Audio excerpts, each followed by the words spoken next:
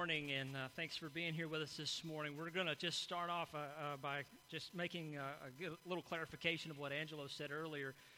Pastor John's going to preach for the first time about God this morning. I hope that's not true. I hope I've done that before. I actually know what he was really trying to say, but it was a little bit frightening for me. I'm missing out. Oh, kids, yeah, okay, sorry. He's going, I'm trying to get quieter. Kids, you are free to go if you'd like to go back to our children's ministry back there. If you'd like to stay or your parents like for you to stay, you're welcome to stay as well. I always forget that. And then the small stampede happens. So. Oh, goodness. Who is God? I mean, who is God? I mean, that's the question that we want to answer this morning as we begin this series about what we believe. And what we believe has a lot to do with what we think, how we act, how we live our lives, how we treat ourselves, how we treat others. And defining who God is, not just the God who we want him to be or who we hope he is or who we think he ought to be, but truly the God of the Bible. The God that the Bible speaks of, that he describes in great detail, the God who reveals himself through his word, the Bible, to us. Who is this God? Each and every week in this series, you're going to see at the beginning of the book, Believe, at the top heading of every chapter, there's going to be a key idea. And this week's key idea is simply this. I believe the God of the Bible is the only true God, Father, Son, and Holy Spirit. And so each and every week, I'm going to encourage you, we're going to have a different one of these up there every week, but I'm going to encourage you to just meditate on that phrase each and every week.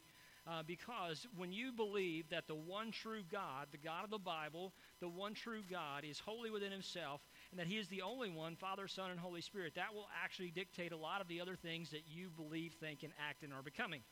And so that's going to be our focus this morning as we kind of move forward with what we're doing. I want to begin by telling you a little bit of a story. There was a young man in the office.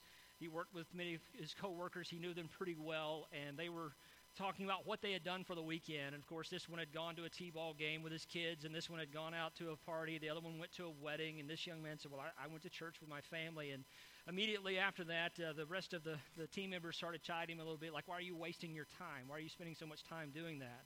Then he noticed one of his coworkers got a little upset. And he looked at him and goes, how could you possibly believe in a God that allows sickness to be so widespread around this planet? How could you possibly believe in a God that allows children to be sick and even lose their lives? As the man continued to rant, one of the other co-workers leaned over to him and said he lost a child about a year ago. The man sat there and he just listened to him, and of course the tone and the mood just completely changed in the office place. And as the man was hearing the challenges of how could you believe in a God, how could you really think that a God like that exists, the man didn't try to argue, he didn't try to win him over to his case, he didn't even try to defend himself, nor did he try to defend God. He just tried to find a little place of common ground with him, and he says, all I can tell you is what I believe. And I know that you're hurting, and I'm sorry for that, but I believe there is one true God. You know, it's interesting. God never asked us to come to his defense, particularly when it comes to proving his existence. God never said, go out there and demonstrate to everybody that I exist. In fact, if you were to look at any logical argument, what you'll always find is that it is never up to the believer to prove the existence of God. It is for the non-believer to prove that something that they don't believe in doesn't exist. It gets a little convoluted over time. But God himself never asked us to go out and defend him for his existence. He did say, go out and defend me for my righteousness and my holiness, tell people about who I am. But he also said to show them who I am as well.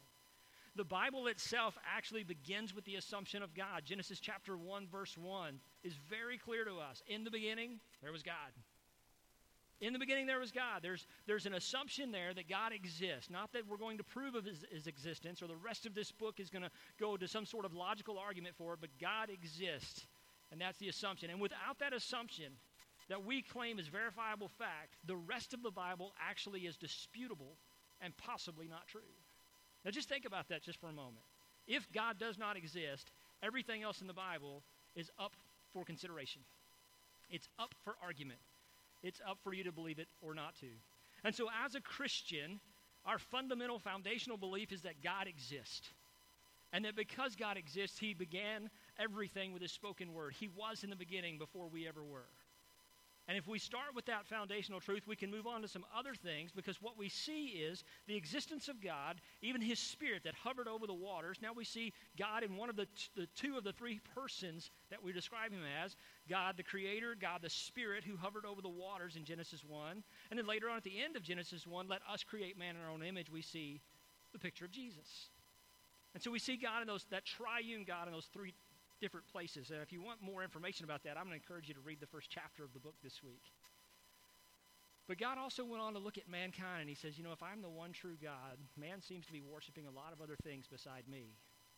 And so again, in Genesis chapter 20, verse 3, God gives us the Ten Commandments, and the first thing he says is, you shall have no other little g gods before me. You see, God not only authorized his own existence, he also acknowledged that man sees other gods, little smaller gods all over the place. So he didn't say he was alone in that, but what he is saying is that he is the one true God. Now there's a difference there, because many of these other gods, I would actually say most of these other gods, we actually create on our own, and some are just demons. Some are just those fallen spirits who have rejected the one true God, who have begun to live their eternity out by trying to confuse mankind away from the one true God, who have exchanged places of the one true God's places in our hearts for little g gods, and they're ruling over us. Now, those types of gods don't actually get power until we give it to them. The one true God has the authoritative power, and we just acknowledge that. We don't give God any of the power that he already has. So when God says, you shall have no other gods before me in Genesis chapter 20, verse 3, we see that, and he gives us the rest of the Ten Commandments, because all the rest of the Ten Commandments that are broken into two different categories of how we treat God and how we treat one another all hinge upon him being the one true God. And so if he's not the one true God, again, the Bible is up for conversation. Psalm chapter 96, verse 4 says, for great is the Lord and most worthy of praise. He is to be feared above all gods. So the psalmist here is telling us that we may fear these other little g gods, and we may serve these other little g gods, but in the very end, it would be wise for us to go back to the one true God that I believe is the God of the Bible. And to do otherwise gets us into a lot of problems. The reason why I can say that with great confidence, if you ever read through the Psalms, a great bulk of those are saying, I did not acknowledge the one true God. This is what got me into this place, and now here I am trying to get myself out of this hole. And the only way I can do that is to go back to the one true God. Paul, actually, in the book of Acts, verse 17, he is going to Athens, and he's preaching to all these different people. And all these heady people, these philosophers, they sit around all day long arguing about all these different gods and their existence. And Paul, seeing this, he actually goes to them and he says this. He stood up in the meeting of the Areopagus, and he said, people of Athens, I see that in every way you are very religious. For as I walked around and looked carefully at your objects of worship, I even found an altar with this inscription, to an unknown God. So you are ignorant of the very thing you worship, and this is what I am going to proclaim to you. Paul was not coming to insult these philosophers, these thinkers, these people who were challenging the existence of all sorts of things. Instead, what he was saying is, I'm going to start where you're ending. You have acknowledged that there is an unknown God, that you don't know him, but he does exist. And here I am today to explain to you who he actually is. And I believe Paul was saying exactly what we said earlier, that the God of the Bible is the one true God, Father, Son, and Holy Spirit.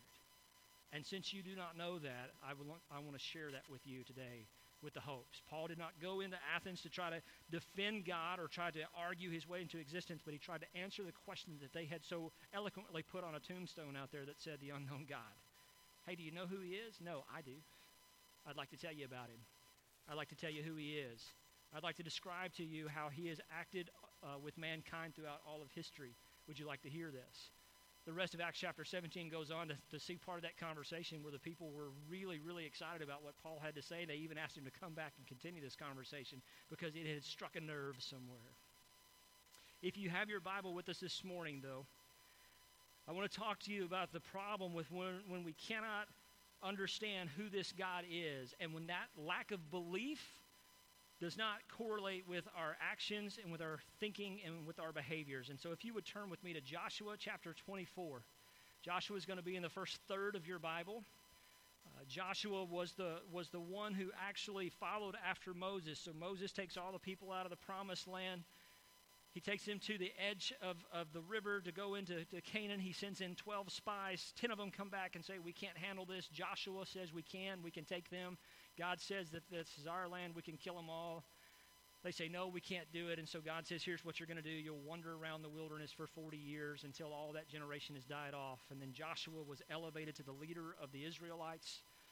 And the scripture tells us in Joshua that when Joshua got to the edge of the river, and when he walked across and all the people of Israel were on the other side of the Jordan River, they were called a nation for the very first time because the people of God had possessed the land that God had promised them. Joshua had his own problems, but what he did do is he showed where all the portions of the land of Israel were divided up into the 12 tribes. And God said, this is your inheritance. This is the promise I made to Abraham. This is the promise I made to Abraham. This is your inheritance. This is what you are to own and to manage and to take care of. This is what I've given to you. God had provided in a great many ways. And so in Joshua chapter 24, I want to read verses 1 through 15 with you this morning as we try to answer this question of who is God. Joshua 24, 1 through 15 begins this way. Then Joshua assembled all the tribes of Israel at Shechem. He summoned the elders, the leaders, the judges, and the officials of Israel, and they presented themselves before God. Joshua said to all the people, this is what the Lord God of Israel says. Long ago your ancestors, including Terah, the father of Abraham and Nahor, lived beyond the Euphrates River and worshipped other gods. But I took your father Abraham from the land beyond the Euphrates and led him throughout Canaan and gave him many descendants. I gave him Isaac, and to Isaac I gave Jacob and Esau. I assigned the hill country of the Seir to Esau, but Jacob and his family went down to Egypt. Then I sent Moses and Aaron, and I afflicted the Egyptians by what I did there, and I brought you out. When I brought your people out of Egypt, you came to the sea, and the Egyptians pursued them with chariots and horsemen as far as the Red Sea. But they cried to the Lord for help, and he put darkness between you and the Egyptians. He brought the sea over them and covered them. You saw with your own eyes what I did to the Egyptians. Then you lived in the wilderness for a long time. I brought you to the land of the Amorites who lived east of the Jordan. They fought against you, but I gave them into your hands. I destroyed them from before you, and you took possession of their land. When Balak, son of Zippor, the king of Moab, prepared to fight against Israel, he sent for Balaam, son of Beor, to put a curse on you. But I would not listen to Balaam. So he blessed you again and again, and I delivered you out of his hand. Then you crossed the Jordan and came to Jericho. The citizens of Jericho fought against you, as did also the Amorites, the Perizzites, Canaanites, Hittites, Girgashites, Hivites, and Jebusites. But I gave them into your hands. I sent the hornet ahead of you, which drove them out before you, also the 2 Amorite kings. You did not do it with your own sword and bow. So I gave you a land on which you did not toil, and cities you did not build. And you live in them, and eat from the vineyards and olive groves that you did not plant. Now fear the Lord and serve him with all faithfulness. Throw away the gods your ancestors worshipped beyond the Euphrates River and in Egypt, and serve the Lord. But if serving the Lord seems undesirable to you, then choose for yourselves this day whom you will serve, whether the gods your ancestors served beyond the Euphrates or the gods of the Amorites, in whose land you are living. But as for me and my household, we will serve the Lord. There was a little boy who was notorious for making a mess in his room. And his mother would go up there and yell at him and tell him that he needed to clean his room and pick up this and put that away and everything else. And she knew that if she told him to do that and walked away, an hour later, nothing would move. Not a thing. So then she'd go up there and she'd yell and scream at it a little bit more, and the boy would yell back, and there'd be tears and crying, and there was punishment that's going to be hung over his head. And she knew that if she walked out of that room, nothing was going to happen. Now, she could go in there and she could pick up all the stuff with him, or she could make him to pick all those things up, but she knew that wouldn't be the lesson that he needed to learn. And as the two of them fought back and forth over what should have been a 10 or 15 minute cleanup of the room, 4 or 5 hours later, the room still wasn't clean. And so when Dad finally got home and they sat down and had a conversation with the little boy and said, is it that you don't understand how to clean your room? Is it you just don't want to? And the little boy just replied back, what's the use of cleaning this thing up if it's just going to get dirty again? Any of y'all ever had these conversations before? Thought maybe you had.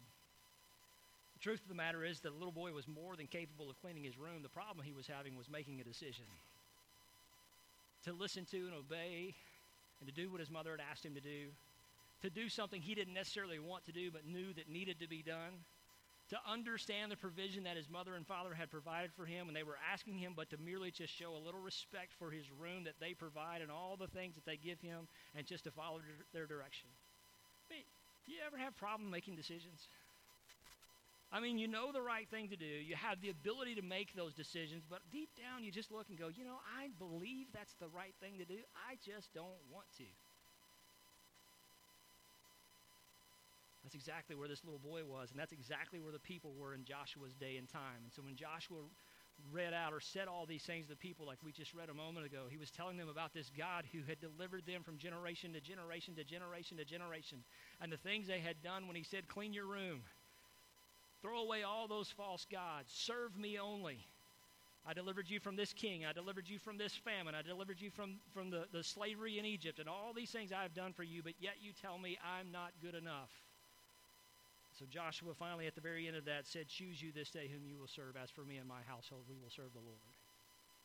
Many of the times we have decisions that we're supposed to make, and we don't want to make those decisions, but we know they're the right decisions, and especially when it comes to our belief in the one true God. And how we act in regarding to what we believe regarding God tells a lot to others about what we actually believe. Because you and I both know that things are better caught than taught. And many times actions absolutely speak louder than words. And so you may say that you love God, but when you act the way that you act, it doesn't demonstrate God at all. And many people look and say, there's nothing about what you have that I want. Go back to the story of the young men in the office and just understand for a moment that if the one young man who went to church would have started yelling and screaming and just saying you're a hypocrite and you're going straight to hell and God doesn't really love you and you deserve for your child to die, he would have gotten nowhere in eternity, would he? He'd have been absolutely wrong for that. But the flesh would have spoke out and the emotions would have engaged, and all this hollering and yelling and screaming would never have actually demonstrated who the one true God is to this man, but instead he found common ground with him. So when we find ourselves needing to make a decision, especially when someone calls us to this and says, you can make this decision or you can make that decision. But as for me and my household, I'm going to make the decision to trust God and to follow him because I believe he is the one true God, the God of the Bible, Father, Son, and Holy Spirit. And because I believe that to be true, I don't have to defend his existence, but I do have to know what he has done for me in my past and in my life and what he's doing for me now and what he wants to do for you as well. Choose you this day whom you will serve. Now, you might imagine that the people of that day were stirred a little bit. And what Joshua was just asking them more than anything else and telling them, today we must make a decision to choose God.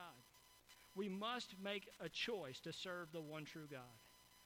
Now, for many of us who have been in church for a long time, that doesn't sound like that's a very difficult choice. The problem is that when you balance your decisions versus your actions, they don't always match up, do they? They don't always mirror one another.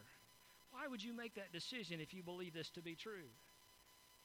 Unfortunately, we live now, as did Joshua in his time, that there were many false gods amongst them. There were many hypocrites amongst them as well. There were many times that we live out of the flesh, that we might actually believe that the one true God loves us and has provided for us and protects us and has taken us from a place of danger to a place of safety, a place of famine to a place of all of our needs being met. We may believe all those things to be true, but our nature, our flesh really wants more than that. Because what we're trying to be satisfied in are all the other things that are not of God instead of being satisfied with the one true God, the one who satisfies our very souls. And so as Joshua went down this list, he started talking about how Abraham's father worshipped false gods, and then Abraham came to know the one true God. And then he talked about how Jacob and Esau and Isaac and all those two, they had opportunities. And when they got into Egypt, they were worshiping all these false gods, and the Egyptians ruled over them. They got out of the place. And so my second thing for us to realize what Joshua was saying to us is that we have to identify the false gods in our life. Now, you may never really sit down and started thinking about that, but if you'll look at the rest of the Ten Commandments, you'll see that you shall have no other gods before me, and then you get down to idol worship. You shall not worship false gods. You shall not worship false idols.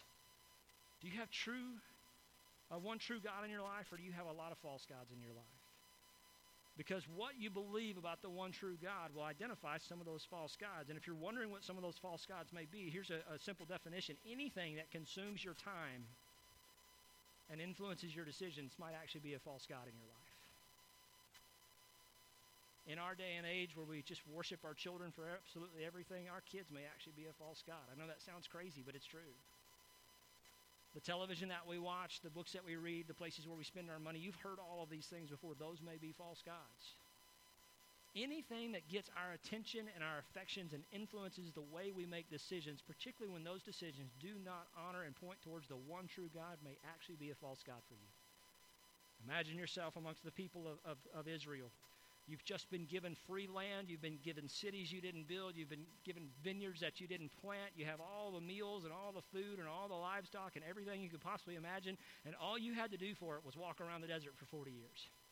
Somebody else did all those things. If you know anything about vineyards and olive groves, you know that you don't get a crop the first year when you plant those. That the best vines are decades, if not hundreds of years old.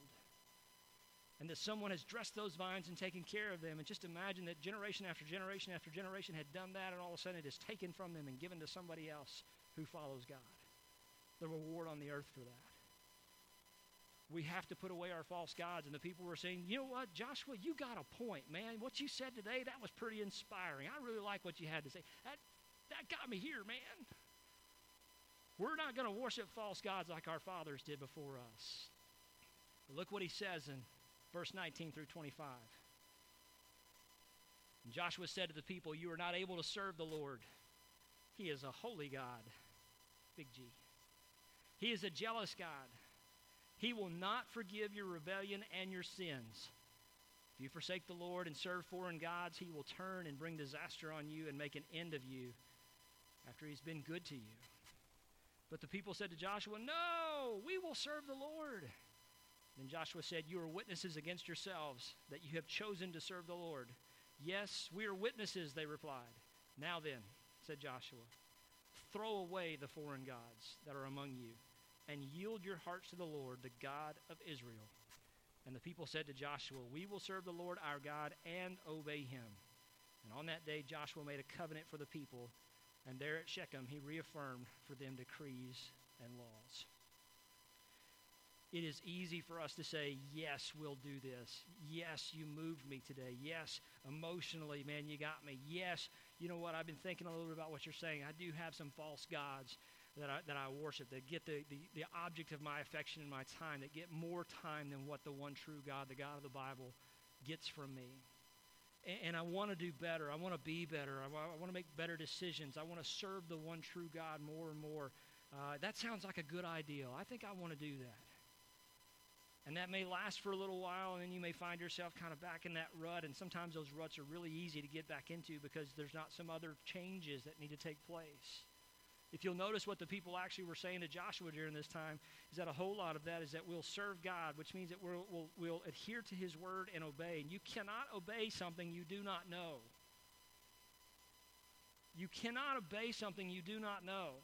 And so if you say that you're a person of God and that you're a person of the Bible, then the expectation is that you read the Bible and that the Bible actually speaks to you and that you adhere to what the Bible's teachings are, because the Bible illustrates to us the one true God. But to say that I obey God and that I follow his rules and his statutes and then I go out and I live contrary to all those things, that's not just a lie to the rest of the world. That's not just a lie to God, but that's absolutely a lie to yourself. Many a time, people, particularly on other sides of the planet, they look at Christianity as a political status. And so when you go to other parts of the world and they say this part is 96% Muslim and 4% Hindu, and that's 100%. They might say that they're 90 Muslim, 4 Hindu, and 6 Christian. And by Christian, what that basically means is that it's political. It doesn't have a whole lot to do with what they actually believe. If you look at the United States, you'll find that most people in the United States believe in the existence of God, especially when it's convenient.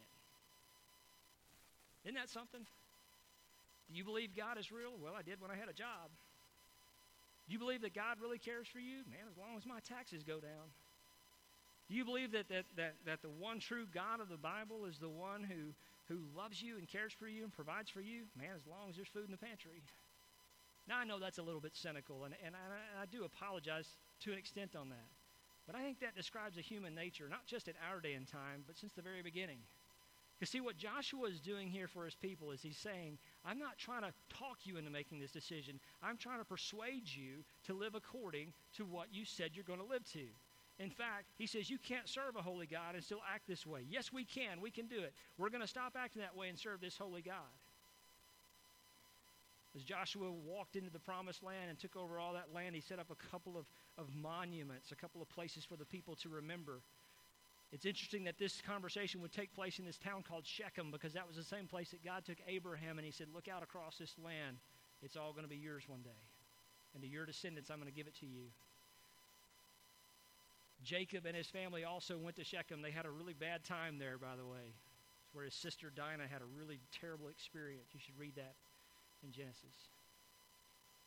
You see, God takes us back to places sometimes, and he wants us to see over and over again that he never moved, that he didn't make any different decisions, that he didn't change the way he engages with us, and he's asking us to change the way we engage with him. And Joshua seems to be foreshadowing a little bit that you're going to make a deal with God today, but unfortunately you're going to break that deal. And you're going to possess this land of Israel for a long time, but eventually that's going to change, and God's going to actually exile you from this promised land. Not because he changed, but because you did not uphold your agreement to serve the one true God. And the reason why you didn't uphold your agreement to serve the one true God is because for whatever reason, you have two different systems of measurement for your Christian life. Now think about that for just a moment. You have two different systems of measurement for your Christian life. Here's a good example. I go to church, I read my Bible, I'm in a small group, I spend time with other Christians, but I also knock on wood every time I want something good to happen or something bad not to happen. Now, I know it seems kind of silly, but what does that wood have to do with anything? Well, it's an old pagan concept. It's an old tradition. I cross my fingers, hoping for anything. I tell somebody, good luck. What's luck got to do with anything? Isn't there hard work, preparation?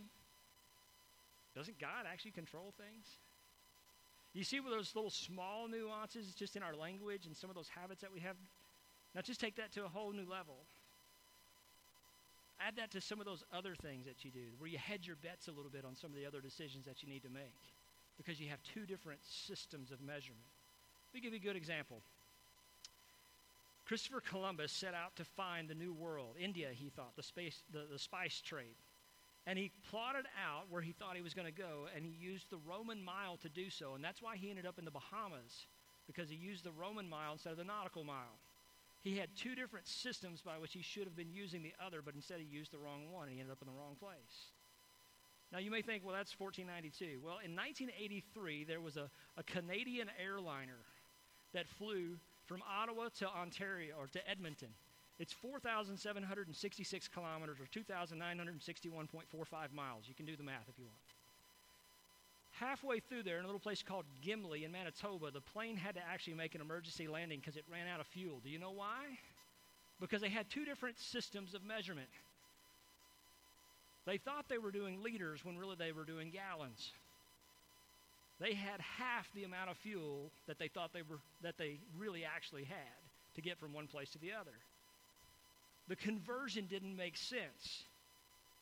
They had two different measurements for the same thing. Fortunately, only 3 people were injured. Nobody died when this plane made this emergency landing.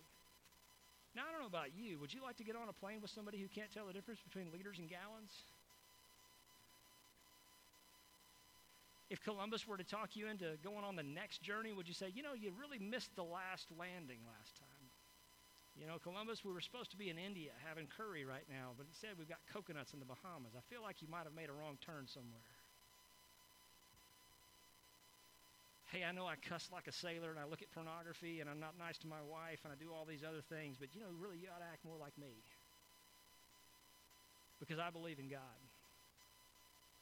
Hey, I know that I gossip and I talk bad about other women in my small group, and I don't treat my husband with any measure of respect because, he owes me because I'm a queen and a princess and I'm the best thing that ever happened to him. But you know what? You really ought to believe more like me. Do you understand those different measurements that we have? They're not just for our lives. They're for those that claim the name of Christ and that others are looking out and trying to make those decisions. It's probably why Matthew said this in Matthew chapter 6, verse 24, that no one can serve 2 masters, for either he will hate the one and love the other, or he'll be devoted to one and despise the other. You cannot love both God and money. You can exchange money for a lot of different things. The truth of the matter is that we're not called to have a divided heart.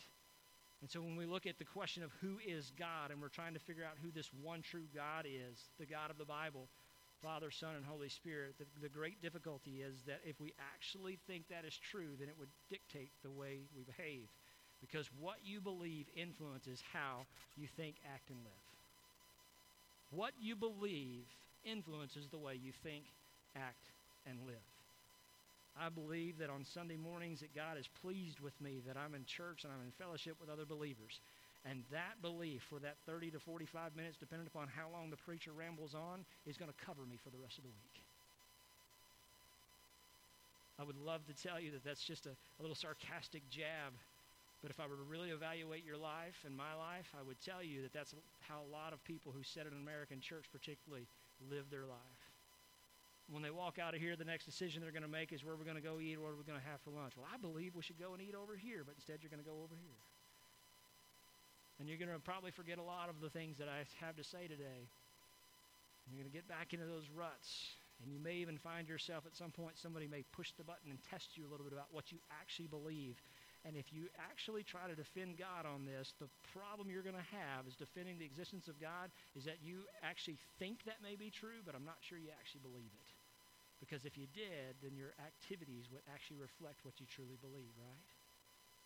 Well, John, how do you take into account that we may have these habits or we may have these other times and everything else? What I take into account is if you have a bad habit, why don't you find something to replace that with that's godly and holy? I get that. I understand that. Because at the end of the day, when it really comes down, we have to go back to that key ideal. We have to go back to what Joshua said, as for me and my house, we're going to serve the Lord. And I can only tell you how good God is. I can only show you what he's done for you. I can tell you about his promises for the future. But you have to decide if you're going to believe that or not and allow that to change the way you live your life. I know what I can do. I know how I can live my life. This is not totally an individualistic ideal, but it really does come down to when one person in the group believes that God is the one true God, and somebody else believes the same thing, and somebody else believes the same thing, and somebody else believes the same thing, you'll begin to see these people act, think, believe, and become exactly who God wants them to be. But when you have a whole lot of different belief systems that are out there, you're going to always have this struggle and this fight, and this. You even have it within Christianity where one denomination believes this and another denomination believes that. I got news for you. Denomination begins the right way with demon, okay? I don't care what denomination you are. If you're not serving the one true God, the God of the Bible, you're not adhering to what the Bible has to say to us. All those extra things that make you special, that make you different, that make you stand out above all the rest of the denominations, they're creating more division than what they're actually bringing together. Now, at one time, there was a little bit more clarification in the denominations. I just don't know if there is anymore. I think it's become more political than it has come truthful.